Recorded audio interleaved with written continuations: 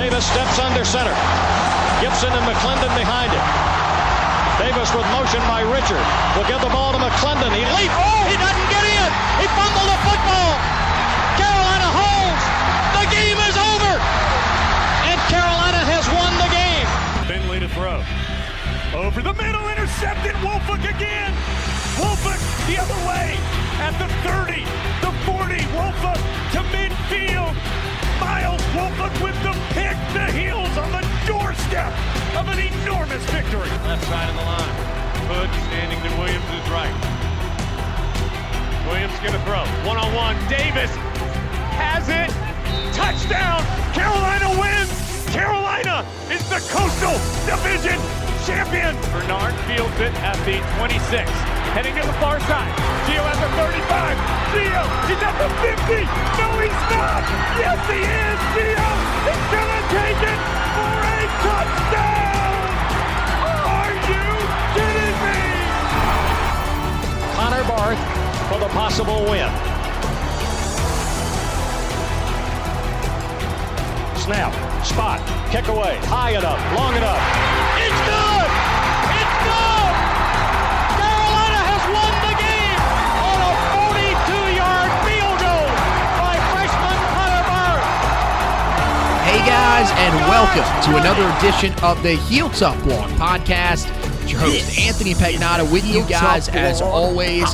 And today, we are getting you ready for the Tar Heels matchup with the South Carolina Gamecocks here in Charlotte, North Carolina, just down the block, actually, from where we are recording today, as they get ready to take them on in the Duke's Mayo Bowl. It is the second now of 3 matchups in a 5-year span in the city of Charlotte, and the Tar Heels will hope to avoid a winless season away from Chapel Hill and avoid a losing season overall in 2021. So we're going to walk you through that today. We're also going to talk just a little bit shortly out of the gate about Noah Taylor and his addition to Carolina at the edge rusher position, what that means for that Carolina edge rusher room that we talked a little bit about on our last edition of the podcast.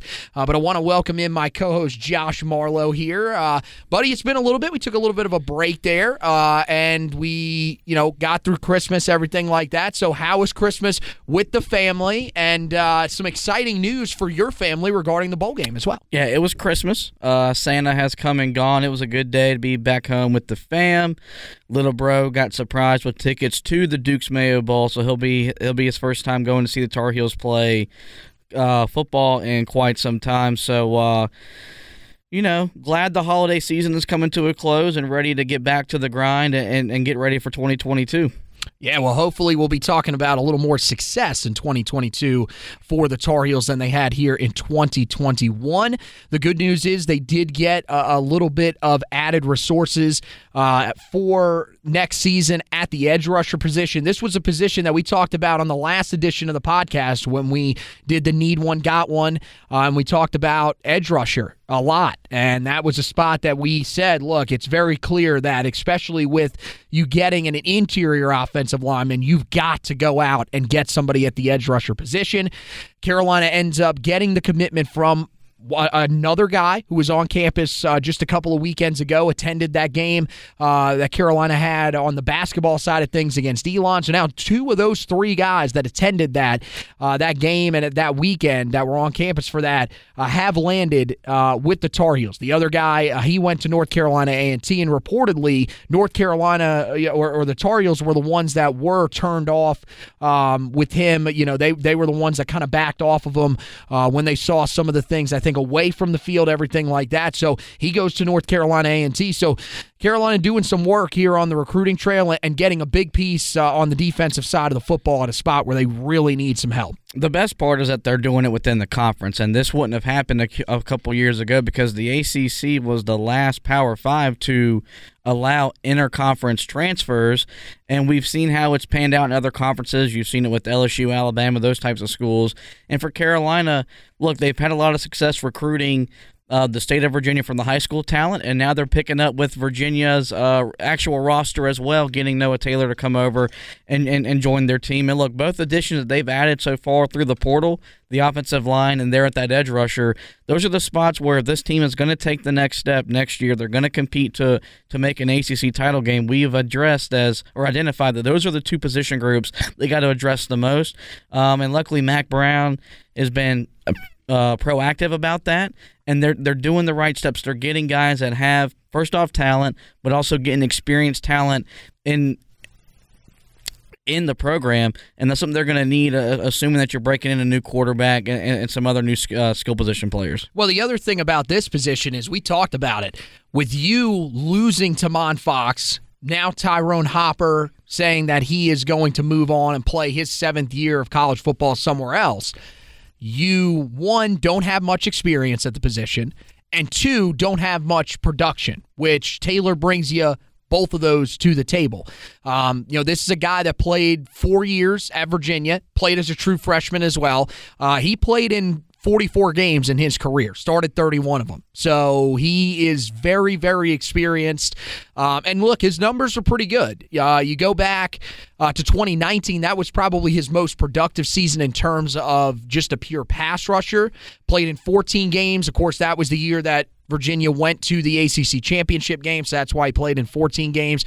56 total tackles, 12 tackles for loss, 6 sacks. Also had 2 interceptions, so he can drop back into coverage too. This is a versatile guy that kind of fits what Carolina wants with their more athletic guys on the edge that can do some different things. It'll allow Jay Bateman to be able to drop into coverage at times, something that I think he's wanted to do with some of the other outside linebackers. We saw it a couple of times with Chris Collins, who, no offense, has no business dropping into coverage. Noah Taylor might be a little more comfortable in that role, so that helps. Yeah, and I think that's something that for Jay Bateman, I think he wants to be more creative. He wants to do some more things exotically. He just doesn't have the talent or the depth to be able to do that these past couple of years, and we've seen that.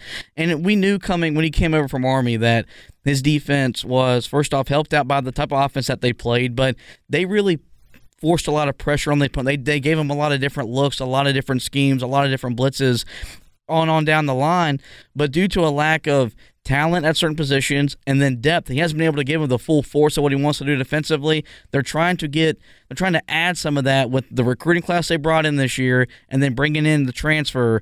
That's going to be something that it's going to be important, because he's going to enter a massive 4th year if he's back. Yes. As is the whole entire staff. So they're addressing the needs to get them in a better position to be successful on the field. Look, he's coming back. Let's just get ourselves to that point. All I wanted for Christmas was for his ass to be fired. There is no way that they are firing him after bringing in this recruiting class and after him playing the bowl game, because, one, at this point, who are you going to go get? I mean, I guess it hasn't really been confirmed that Will Muschamp is taking over as the defensive coordinator once Dan Lanning moves on, but no offense, Georgia has more important things to be worried about right now. Right. So that'll be a decision down the line. You would expect that Muschamp will probably be the guy there. And then outside of that, I mean, where are you going? Who are you actually going out and stealing away that's going to make sense there? So I think at this point, you've just got to kind of come to the conclusion that he is going to be back next year. But yeah, it will be crucial. And this is a guy that I think fits his system a little bit better. And look, Taylor's coming off his most productive year of his career this year, 69 total tackles, 8 tackles for loss, 3 sacks, 4 pass deflections. He didn't have an interception. This was the first year that he was a full-time starter that he didn't have an interception, but still dropped back into coverage, and you saw he had some production there. Total in his career, 169 total tackles, 28.5 tackles for loss, and 12.5 sacks. So there's production here. I think, look, what you're hoping with this is that this is a guy that can come in, be a steadying force. Look, if he can get back to that guy that you saw in 2019 with 12 tackles for loss and 6.5 sacks, great. That'd be more than welcome. But even if he's this guy that you saw this past year in 12 games, all of which he started where he had 8 tackles for loss and 3 sacks, you can live with that. The thing that still has to happen in this group is amongst that group of guys that you have, and I think you're primarily looking at one of two guys to step up and become that guy out there. One is either Des Evans lives up to what you saw from him coming out of high school and starts to break out, which is possible, but you need to see more than you've seen so far this season, and definitely from him as a true freshman. He's starting to show some signs, but you need him to become a guy that can consistently, first of all, start and then consistently get pressure on the quarterback. Or you need to find other guys on the interior of that defensive line, and you need Kamen Rucker to start standing up and rushing the passer off the edge. Yeah. So I think those are the two options that you're kind of looking at this point. I mean, if you had to say, to me it's clear, which one of those do you think is more likely out of those two scenarios? Evans. Really? Yes. See, I think Kamen Rucker's probably your better bet. Evans, he's more talented. I agree with that. He's more gifted. There's more to gain with him on the field than Kamen Rucker. Now, Kamen Rucker's a really nice player. And early in the season, we were waving our pom-poms and singing his praises on a bad defense. But they recruited Des Evans for a reason. They built to build the defense around what he can do. If he takes the next step and he becomes that type of player, then this defense can be average to good. And that's all it needs to be with what this offense has done under Phil Longo. If it doesn't happen, though, Kamen Rucker's still going to be a really nice player on a really bad defense. Yeah, it's just hard for me to be confident right now in Evans. I mean, we've seen it first 2 years. I mean, he's been kind of non-existent. Now, I guess you could say, look, he had to put on 30 pounds this past offseason. So having to learn to play at that weight is something that maybe he's going through. I think it's Rucker. Honestly, I think the first 2 years from him, I mean, this year you saw the production kind of ebb and flow, but look, what member of the defensive front did you not see that with for Carolina? Every one of the guys out there had up and down seasons. Even Myles Murphy, who ended up on second-team All-ACC. The man did not have a sack or tackle for loss in his last 5 games of the season.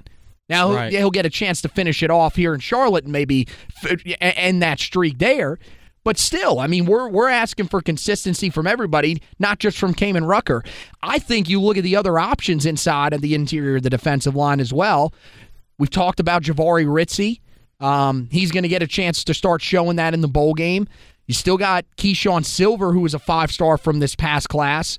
And you're more than likely going to have Travis Shaw playing a role, which could allow Myles Murphy to sort of move out full-time to that 4-eye technique and play out there most of the time, because we think more than likely they're going to probably need him at nose tackle at some point this upcoming season with Ray Vohasek moving on. Yeah. So I don't know. I feel like Rucker probably brings the best chance there of it actually happening. In terms of what I'd like to see, I'm with you, because there's more pure talent for Evans. There's more upside, but we got to start seeing that before I really feel confident about it. Well, let's move in and talk about the bowl game a little bit more. And look, this is not going to be like the bowl game of last year, where you get basically a full look at everything that you have next season. Sam Howell's going to play in this game. That was something that some of us probably didn't expect at first. Jeremiah Gimmel's going to play in this game. That one's not really all that shocking, but that's still a guy that you know is going to be gone at the end of the year that's playing in this game. And you got a lot of other guys that are going to be playing as well. Carolina does not have an opt-out outside of Kyler McMichael, who is declaring for the NFL draft I guess at the end of the season, or maybe I guess he's officially declared for the NFL draft already. So that's the only opt-out that Carolina has for this game. Now, of course, you got to address the elephant in the room, and we'll just do it right here. I mean, look, there's a chance this game doesn't even get played. It's that simple. You hate to say it, and you're hoping that's not what's going to end up happening, but as of the day we're recording, this game is being played.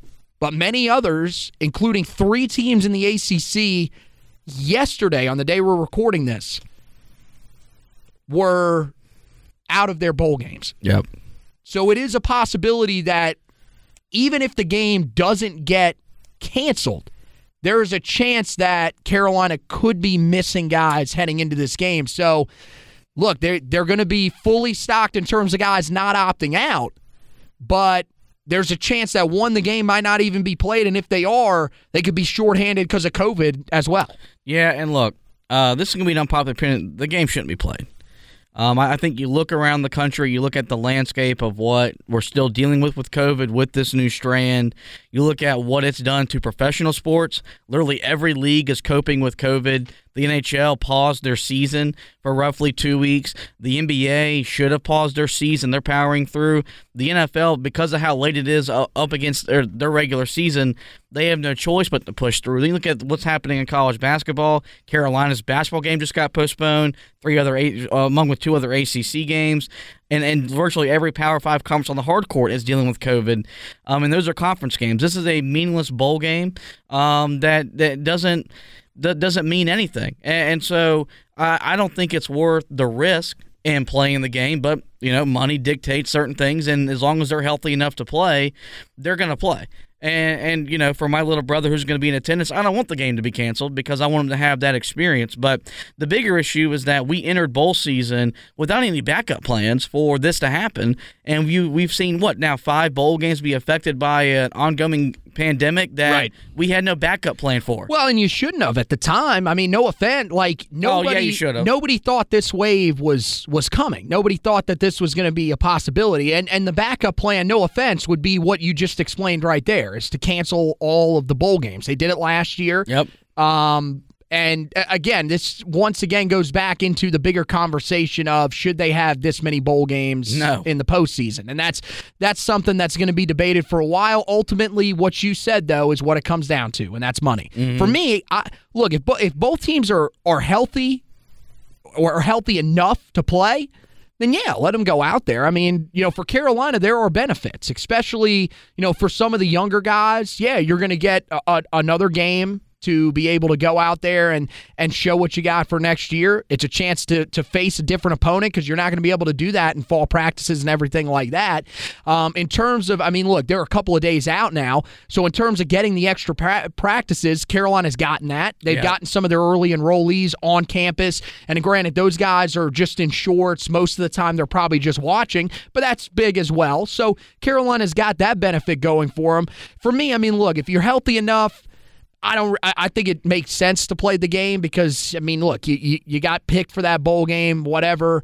Might as well go and play in it. And, of course, as somebody that has followed this team and is a fan of this team, I want to see this bowl game. I want to see this team one last time this season. Mainly, I just want to see Sam Howell one last time in his career because I've said it a couple of times here since that game that ended the regular season. I don't want that to be the last time that we see Sam Howell because he wasn't the reason they lost that game.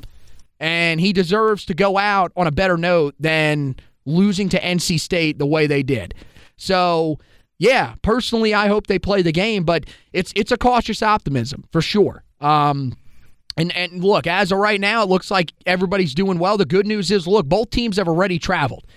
That was one of the big things that got in the way of some of these other teams. Virginia never even left home. They didn't even get to travel. Their issues were before they traveled. UCLA was having some issues. I think they're going to be able to play their bowl game against NC State, but they were having issues while they were still on campus. So for Carolina to already be in Charlotte, for South Carolina to already be in Charlotte, I feel like that's a pretty good step for them because, you're already kind of in your bubble. You're doing your thing. And then you'll go and play the bowl game. And after that, I'm not going to say you don't have to worry about it because as we know with football, 365 days a year, you're pretty much back in the weight room within a month. Not even. So, of course, you're going to want to try to keep some things contained. But as long as you get through this stretch here, you probably feel pretty confident. And as I said, the Tar Heels are here. I actually passed the brigade the other day. They were heading to Providence Day School. That's where they're practicing. South Carolina practicing at Charlotte Christian, some of the local high schools around here. So both teams, as far as I know, it looks like they've gone through the testing and everything, and they look ready to go, even after going home for the holidays, if they did. I don't know if they did because of how close these games were. So one way or another, we'll see. This will be the 59th meeting between these two teams. Carolina owns the 35-19-4 series edge going into this game. I found that interesting because you would think that South Carolina would definitely be a lot closer to the Tar Heels in terms of that all-time series. Tar Heels, of course, won their last meeting. back in 2019 on August 31st of 2019 to be exact. 24-20 win in Charlotte to open up the Mack Brown 2.0 era, and this will be the first meeting between these two teams in a bowl game. Look at South Carolina. This is a confusing team. If you looked at this team on paper, you would say, how did this team make a bowl game?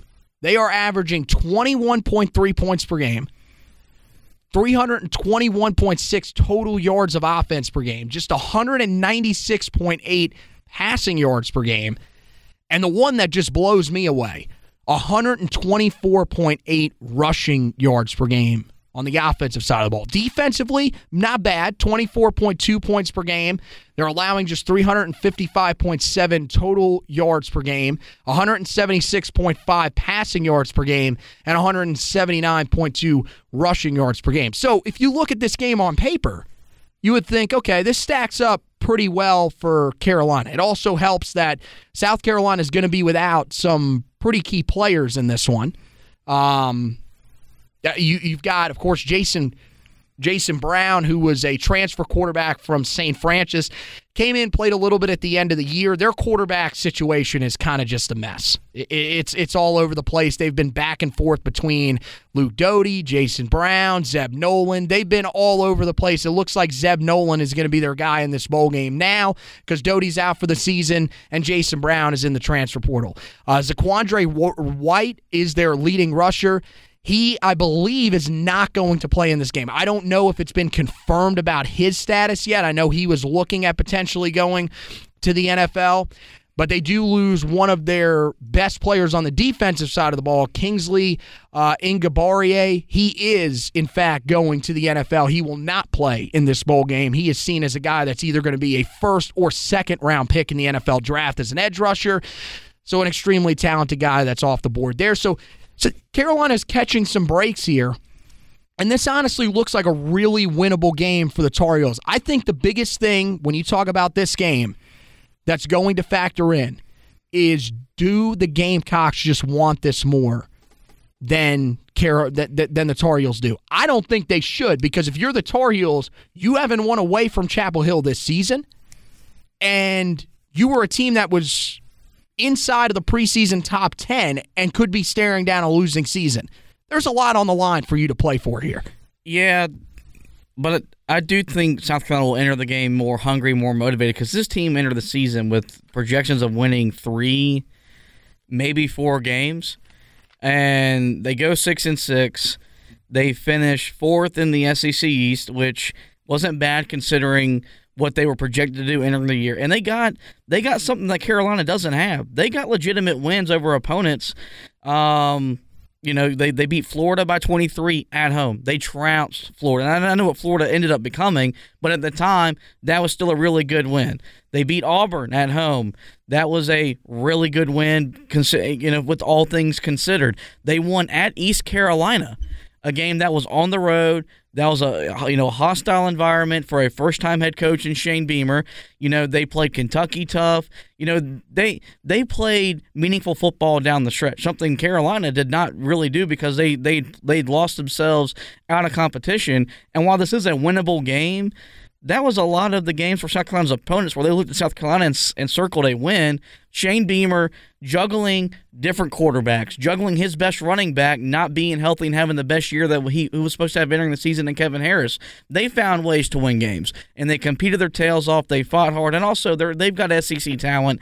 They've got SEC depth, and with what they've added in the transfer portal already, bringing in Spencer Rattler and Austin Stogner from Oklahoma, if South Carolina wins this game, they finish the season with the winning record, they're going to be a trendy pick to be a surprise team entering next season because their program right now is trending in an upward trajectory on the field, while Carolina is trending in an upward trajectory off the field with their recruiting. So it's going to be an interesting matchup, and it'll be a lot of fun if this game gets to be played because you got a passionate fan base in South Carolina. They travel very well. We saw that up close and personal in 2019, almost too personal for me, by the way. And then you got Carolina, more of a passive fan base, but there's still a lot of Tar Heel fans that are excited to be in Bank of America Stadium Thursday morning. Yeah, no doubt. And I mean, look, you're right. They do have some good wins on the resume. Now the thing is again, that Florida team definitely crashed and burned at the end of the season. The Auburn team that they faced was good, but remember, no Bo Nix, so they had to start TJ Finley in that game, who also was limping around the entire second half. He was banged up. So, I mean, look, those are good wins, though. Do not get me wrong. Shane Beamer has done a tremendous job. There's a reason why when they were bringing up candidates for the Oklahoma job, and Brent Venables looked like he was probably out at one point. Most people thought he would stay with Clemson. There's a reason why I said Shane Beamer's got to be he's got to be one of the names brought up here, considering that he was tied to that staff and everything like that. But the thing that I think works in Carolina's favor here is this team, even when they had everybody at their expense, they were not a good offensive team. Now, I mean, we're not a good defensive team. You lose White in that backfield. I think Carolina's got a chance, but that's the thing. You're facing an offense that can probably help you out. I mean, are you afraid of Zeb Nolan back there throwing the football? I'm not. I don't. He hasn't been awful. The one thing that he's done that could allow them to have success in this game, South Carolina, is he doesn't turn the football over. He has 6 touchdowns to just 1 interception. The problem is that he has started 6 games and he has thrown for 597 yards. That's it. So you're talking about a guy that is throwing for less than 100 yards per start. That's not going to win you much in modern-day college football, even against this Tar Heel defense. That isn't that great. They can't run. They haven't run the ball that successfully as well. And as you mentioned, Kevin Harris was banged up early in the season, but even since he's come back, he's been rather quiet. Marshawn Lloyd's been rather quiet. He was a former 5-star that just hasn't really panned out so far this year. I mean, those guys are averaging 3.9 and 3.6 yards per carry. And the other thing that's interesting about their backfield, we heard a lot about them, and justifiably so, coming into the season. They have 7 rushing touchdowns the entire season. That's it. So this is not a dynamic run game at all. It's not a dynamic passing game. So really, here's what I'm saying. This means that Carolina's offense is going to be the most important unit in this game. Now, here's the thing. What Carolina offense shows up? Is it the one that we've seen at times in Chapel Hill that has looked electric? Is it, the ones that we even saw, in some of the games against Pittsburgh, Notre Dame, where they showed up eventually? Or are we going to have games like a game like Virginia Tech, Georgia Tech to a certain extent, where this offense just isn't going to be able to get going? They have got to get off to a good start out of the gate. Oh, yeah, no doubt. And look, that's going to be the key for Carolina, probably for as long as Jay Bateman is your defensive coordinator. But I don't think this is a game where they got to score 35. They shouldn't. If you allow 35 to this South Carolina offense, I'm going to tell you, then you might need to look at Jay Bateman and say, maybe we do have to look at some of the other options out there at D.C. So, I mean, I think it's just going to be interesting to see, does Carolina, is the game plan to make Sam Howell look the best he can? This is his last time in a Tar Heel uniform. Are you game planning for him to impress NFL scouts and have a record-setting day? Or is this game planning for you to win the football game, which is trying to establish the run and then throw the football off of that? So I think this is basically what you're saying. Is this game plan the one that we saw against Virginia Tech back in 2019, where the goal for him was literally sit there and air it out as many times as you possibly can to basically try to put together a pro day highlight tape? Or is this a game that you're going to try to run the football? First of all, they need to do that because you need to find answers in your backfield. As of right, who is a known quantity in your backfield right now with Ty Chandler graduating at the end of the season? There isn't one. There isn't any. So you've got to find somebody else has to be able to step up. This is the game to find out who that is. And I don't think you can go away from the quarterback run either. I understand you don't want to get Sam Howell banged up, but look at how much you ran him against NC State.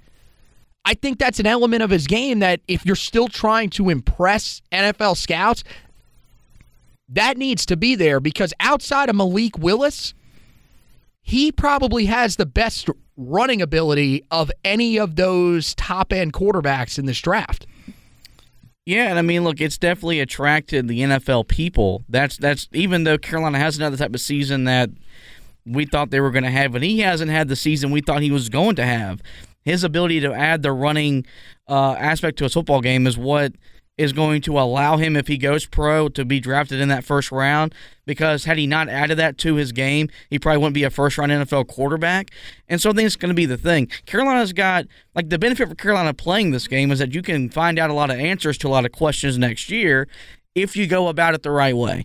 If you approach practice by letting all the guys that you know are going to be here next year take the majority of the reps, while you just let the Sam Howells, the Ty Chandlers, and those guys walk through and just kind of, not keep the rust off. So, it's going to come down to, what do they prioritize? Is this a make Sam Howell look great, try to get as many more records and reach as he can, or are you building towards next year, rotating those guys in and out, and knowing that it might justify your chances of winning the ball game? Yeah, I think, just from looking at some of the photos and stuff of practice, I saw one the other day, Sam Howell wasn't even dressed out. So it looks like they're kind of prioritizing getting the young guys practice reps and everything like that. Look, he's here in Charlotte. Now they showed he was in pads the other day. And so he's going through the game plan, getting everything ready to go as if he's playing in the game. But yes, I think they've definitely taken this as a chance to probably try to look at that running back position, to maybe try to find some answers at the edge rusher position like we were talking about earlier. Maybe to try to get a look at some of the other safeties on this roster and ask themselves, do we need to go into the transfer portal there? Or wide receiver, same thing. Those are that's the area that you're, of course, going to be keeping an eye on. For sure is some of those positions that we just talked about right there. Wide receiver, for sure you want to see some guys step up there, definitely from that young group, the true freshman group that we've talked so much about, them getting more run towards the end of the season. Let's see if somebody steps up out of that group. Can it be J.J. Jones or Kobe Paysauer? Maybe you end up finding some answers there. I think you'll be able to do that in this bowl game, but I think ultimately the key to you winning this game is you need Sam Howell to come out there and look damn good to close out his career. And we all want to see that too. That's the thing that I think we're tuning in because, we're Tar Heel fans and we're people that watch and cover the team. Here's the thing. I want to see a win, and I want to see Sam Howell go out there and play his tail off and have a great showing to basically have his career come full circle. Because from my perspective, I'm not counting on him coming back. No. So that's how I'm looking at it. Let's take a look at the keys to the game. I think, first of all, my key to the game here is you need to get Sam Howell some help. Down the stretch of the season, this year you could legitimately look at the game against Virginia Tech and the game against Georgia Tech, and you could say Sam Howell was a big part of why Carolina lost that game. Outside of that, it feels like for the most part, he's done just about everything that he can for this team. Him, Josh Downs on the offensive side of the football. You need to be able to help this guy out because the last time that you were on the field, you had a win in your hands and you let it go. Now you need to send him out the right way and send off a guy that's your best quarterback in program history, but didn't accomplish as much as he should have been able to, mainly because of the guys that are in that locker room with him. Yeah, and I think it'll be something that it would be bittersweet if that's his final game to see other guys step up, but that's what it's going to take. You're going to need another player or two step up and make some plays because South Carolina's been preparing a month to take away Josh Downs, and it's not like your offensive line's gotten any better, so they're going to be able to, get pressure on the quarterback, and they have the ability to make it a long day for Sam Howell if you don't help him out. I think look, you can get down to not committing turnovers, penalties, all that stuff that's killed this team from the start of the season. By the way, you're running through some of the keys to the game. Right. Great job. Because the biggest key to the game is what is their investment level? They've got to match. South Carolina's going to be emotionally invested in winning this football game because they weren't expected to be in a bowl game but when the season started. In October, they didn't think they were going to make a bowl game. Well, here they are. So they're going to be emotionally invested. And we've seen Carolina at times this year, they haven't matched that intensity when it's been away from Kenan Stadium. Well, lo and behold, you're still in the Tar Heel state, but you're not in your backyard. So that's going to be the biggest thing. If Carolina shows up emotionally invested in playing the game, if it's playing for Sam Howell, they've got a really good chance. Yep. If they come out flat, they're going to get their ass kicked. And I'm not saying that lightly. South Carolina will line up and for 60 minutes run the ball at them and kick their ass. That's not going to happen. South Carolina's not a good enough team. They're a better team than we are. No, not right now. Yes, they're a good. They are trending in the right direction. They've got better wins than we have. How are they not a better team than we are? I mean, I just told you why those wins were good but not great. They're still better than wins than we have, though. I mean, Miami is probably a better win than Florida at this point. Florida's not a good football team. That team just got ran over. Now, granted, they only lost by 9, but they were dominated by Central Florida. Easy. Florida's better than Miami. No. Yes. You, the man that thinks that Miami is back. Because of who they hired as their head coach. It doesn't matter. Look at the finish to their season. Look at Tyler Van Dyke, who, by the way, is probably going to be the guy that most people are going to look at as first-team All-ACC quarterback next year. They finished the season very well after Carolina beat them. Now, granted, at the time, that team wasn't playing great.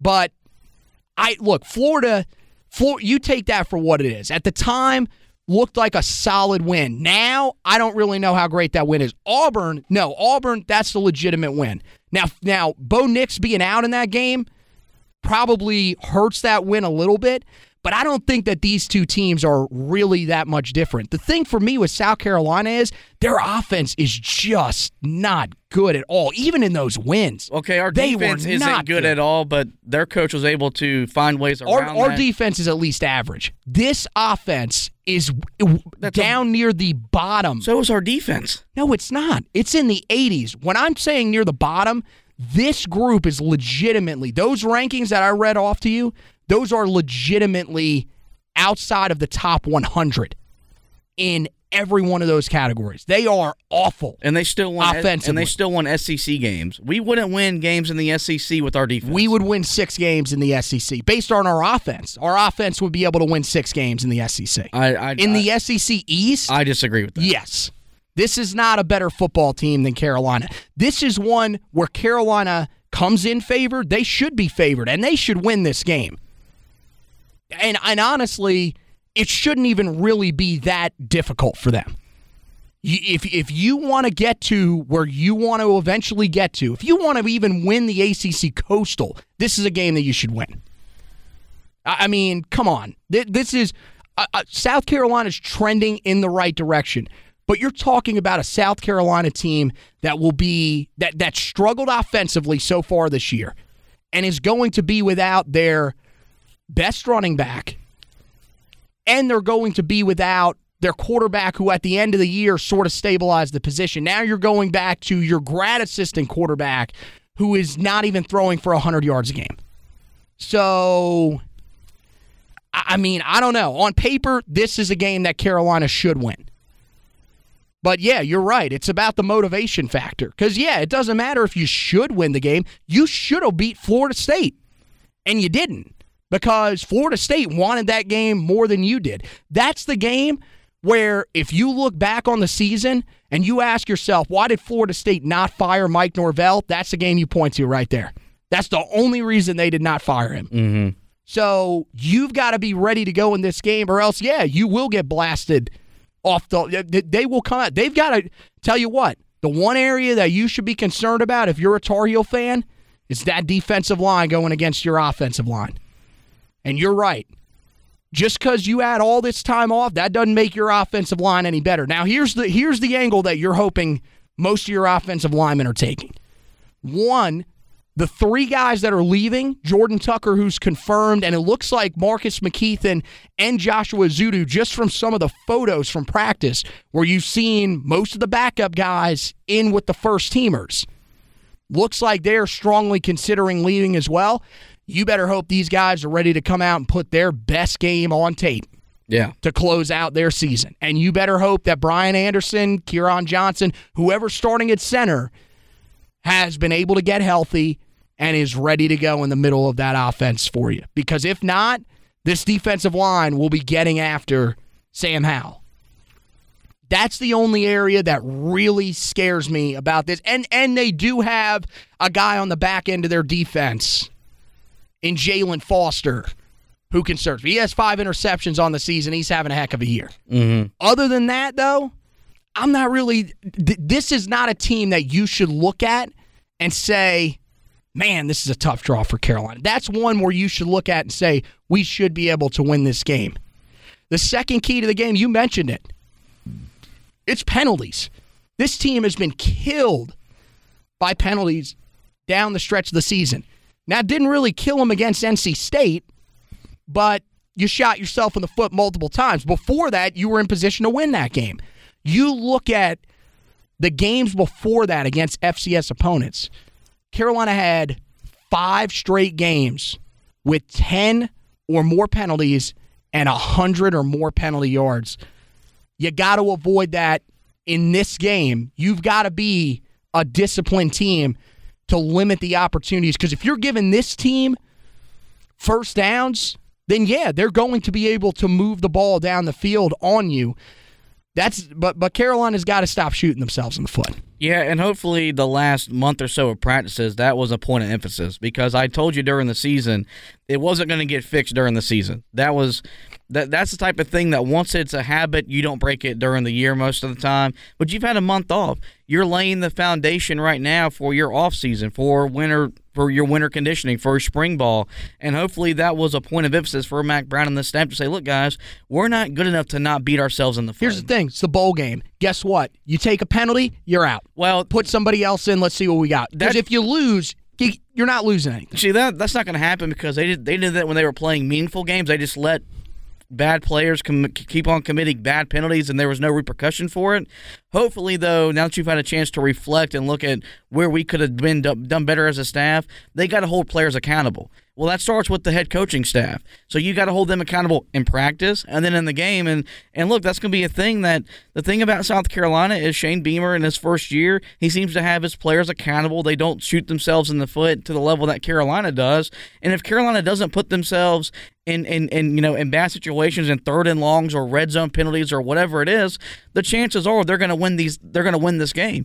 But you look back at the loss to Florida State. Penalties played a really big part in that game because they were situational penalties. Look back at what happened against Pittsburgh. You had the ball at the 2-yard line, first and goal, and you couldn't get a touchdown because of penalties. There was time and times again where you could point back to mental errors cost this team football games. You got a chance to right that ship and get ready for 2022 in this game in your own backyard. So, that's, as I said a couple minutes ago, that's going to be as a big a key to game as anything else that happens on the field and off the field in terms of scheming and stuff like that. Yeah, the other one that I had on there was get off to that fast start. You need it, and it's mainly offensively. Your defense has had moments early on in games where they've looked pretty good. Virginia Tech, Georgia Tech, they look good. They kept you in the games. This cannot be one of those games where you start slow offensively. And here's the thing. If you start slow offensively, you almost got to ask yourself, well, what's the point of even having Sam Howell out here? If we're not moving the football and he's standing back there just getting hit, then we might as well take him out and just let him move on. He'll probably go to the NFL. Yeah. And we have to start figuring out what our future is.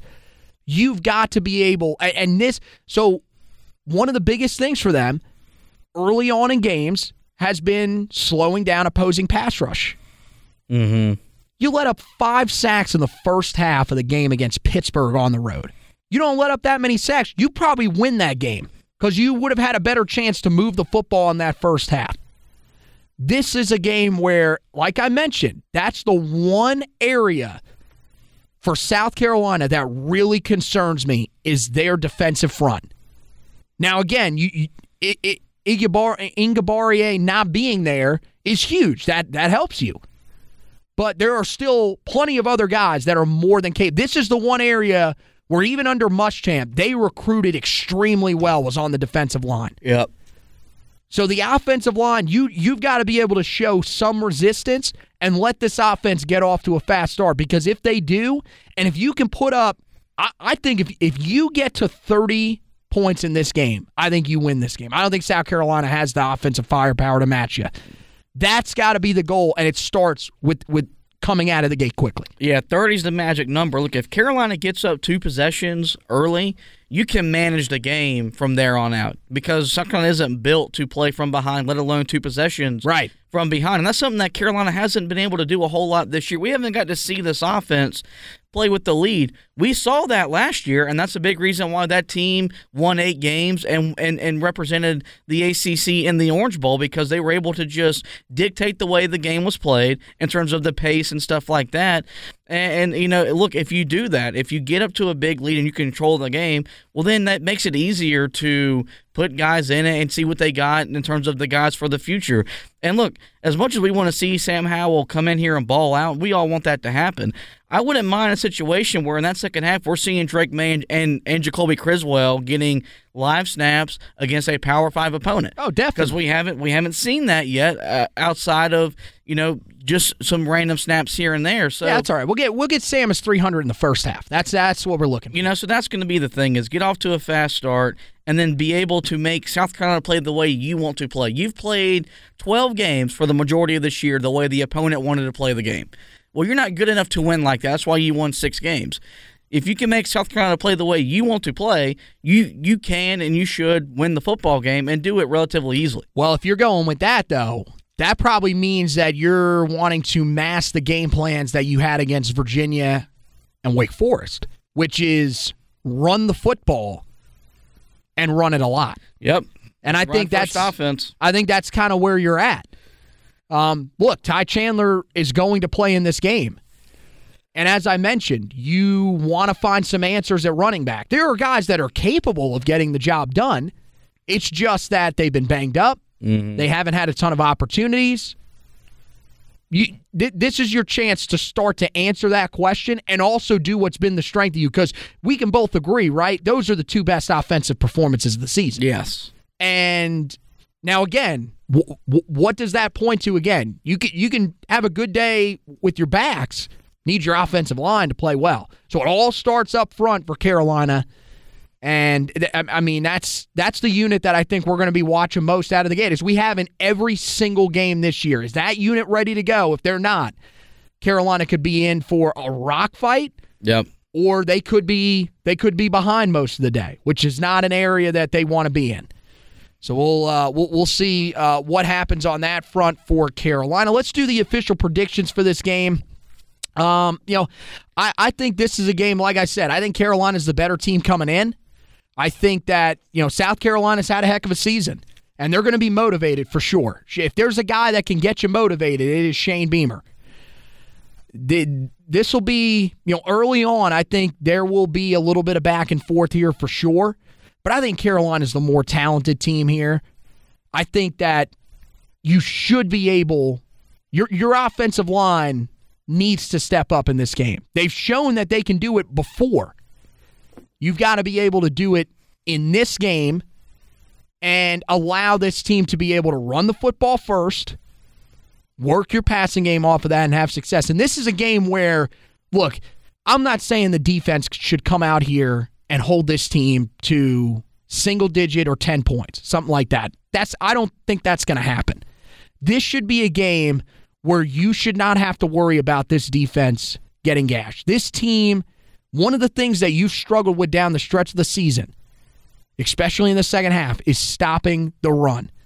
This team does not have a mobile quarterback, And they are not going to have so far this season, their running backs have not been dynamic. They are averaging 124.8 yards rushing on the ground. You should be able to hold your own against this offense. If you can't, there are much bigger issues and ones that may need to be addressed with a coach firing after the bowl game. So I think Carolina wins. I think South Carolina does put up a few points on them, but I like Carolina 31-21. Yeah, if Sam Howell wasn't playing, I think South Carolina wins this game. I think that's the X factor. I think Carolina has the advantage at quarterback, and usually that lends well to you being able to beat a team that does have the deficiencies. Now I think South Carolina's a lot better than what you think they are and what probably many Tar Heel fans think they are. But that's just more of where I am and how much more closely I am involved with what they do. I think Sam Howell will be the difference maker. He's going to want to leave on a high note because he didn't get that against NC State. Because I think we all believe that if Carolina would have beaten NC State, he wouldn't be playing in this bowl game. The way that game ended. I mean, maybe because it's in Charlotte. We all know Charlotte's the big factor here. If this was any other bowl game, he would not be playing. Had he beat State, I think he would have hung it up. But especially the way that game ended, up 9, 2 minutes to go, they lost. He doesn't want to go out that way. And with the game coming full circle back in Charlotte against the same team he started his first game against, it's a storybook ending. I think Carolina wins in a close one, 24-20. Oh, wow. All right. Going with the same score from back in 2019. Yep. I like that. That would be a great way for him to close out his career. That would make a better movie than Kurt Warner's movie. Hopefully they get a better actor to play Sam Howell. One that actually kind of looks like him. And just more money. Like the budget for that film might came from like the Dollar Tree or something like that. Dude, the budget for that film is cheaper than the budget for this podcast. Yeah, that's pretty, that's pretty cheap considering I've been working for free for 4 years. That movie's horrendous, by the way. Not one. But hopefully, maybe we will get that Sam Howell story. If someone saw that movie, by Goma to them. I think it actually did rather well. By Goma. So, by Goma. Go see Spider-Man. Well, we'll see. We'll see if Sam Howell gets that storybook ending and whether or not he is able to carry that over into the NFL draft, if that's where he goes, or if he ends up potentially coming back. It's been rather silent on that front. There hasn't been really anything new. I think he's just kind of focused on playing in the bowl game, probably getting through everything that's going on right now with COVID, and then he is going to move on. You wonder if that's going to be a factor as well, though, because we've talked about him being a guy that could shine in terms of the pre-draft process, the combine, pro day, all that stuff. If you don't have the combine again this year, pro day's virtual again, kind of wonder if that could factor in for him because he could probably still be in the second round. Either way, we're gonna take you up until he ends up, potentially entering the draft or coming back. We'll have that decision for you. And then with all the guys that are heading to the NFL draft, they're basically just guys that are seniors. Everybody else pretty much coming back. Storm Duck was one of the other ones that people were a little concerned about. He has said he will be back for next season. He confirmed that a couple of weeks ago. So we've got you covered on all that stuff over on the Heel Tough blog website. In terms of draft stuff, there will also be plenty of stuff on the podcast side of things. We're going to have, some draft analysts, all that great stuff on there to preview the upcoming draft and all that great stuff from a Tar Heel perspective. And one of the other things we're going to be doing here as we go throughout the next couple of months on the website is we are going to be looking at the future Tar Heels that are coming in. The guys in that 2022 class, we're going to be running through, posting articles, the scouting reports where we go in depth. We're going to focus on one game from each guy. So far already up there, we've got Connor Harrell. I know Malachi Hamrick is up there as well, so you guys can go and check those out. We've also got plenty of other great ones. Zach Rice about to go up. There's so many other great ones that you guys can check out over there on the Heel Tough blog website. So we'll have you covered on that. You can, of course, go back and check out the class that came in the early signing period. We still got that breakdown up there. That's in depth. We go and look back at the highlight tapes, everything like that, to give you a look at exactly what some of these guys are going to bring.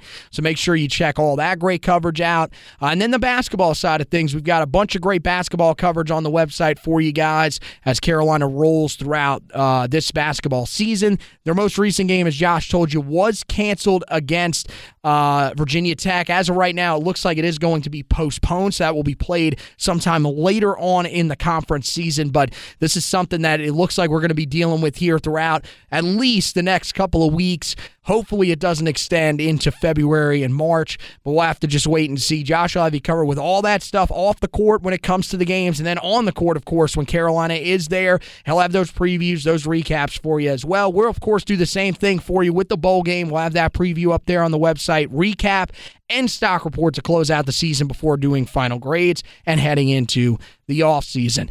When it comes to the podcast, you can check them out anywhere that you check out podcasts, Apple Podcasts, Google Podcasts, Spotify, iHeartRadio, TuneIn, all those great websites. You can check it out. Both the Heel Tough Blog Podcast and Four Corners Podcast are there. When you go to those sites, make sure you subscribe to the podcast. Also, if you want to, you can listen to them on the website. We've got tabs at the top of the page for each one of those. The only thing is that unfortunately, you cannot subscribe there. In order to subscribe and get those new editions right into your podcast library, it's got to be on one of those other sites, but we'd greatly appreciate it either way that you want to listen to the podcast. You can also listen to it on Facebook. That's the place where you can check it out. Unfortunately, we were wanting to do this one on camera, but because of COVID restrictions at our old studio, we weren't able to get in there to do it on camera, so had to be audio only. That's something that probably will be here to stay for a little bit. Hopefully we can find a way to try to get a webcam in here and maybe be able to give you some sort of visual, but we'll just have to kind of wait and see on that. For now, it will be the waveform editions on the Facebook page. That'll be up there with those audio editions and all those articles all in one place, the Facebook page. Make sure you like that page. I know a lot of people check out our stuff through the groups, so make sure you are liking that Facebook page so that you don't even have to worry about finding it in the groups. It'll be right on your page for you, your homepage for you. So when you scroll, you can look and find all that great stuff as well. And we do, of course, greatly appreciate the like. That would help us out as well. Head over to the Twitter page, at Heel Tough Blog on Twitter. You can also check out our personal pages at HTB Anthony for me, at HTB Josh for Josh, and at Hack Zubbard 2 for Zach Hubbard, who is doing our recruiting stuff and is also going to be talking to us a little bit about the transfer. So we'll be talking to him about Noah Taylor. Haven't gotten his thoughts on Corey Gaynor yet either, but we're going to be doing that coming up as well. So make sure that you tune in to that upcoming edition of the podcast and you follow him on social media for all the great recruiting and transfer portal stuff. So that wraps it up for this edition of the podcast. Want to thank Josh for hosting with me. Want to thank you guys for listening. And as always, go Tar Heels.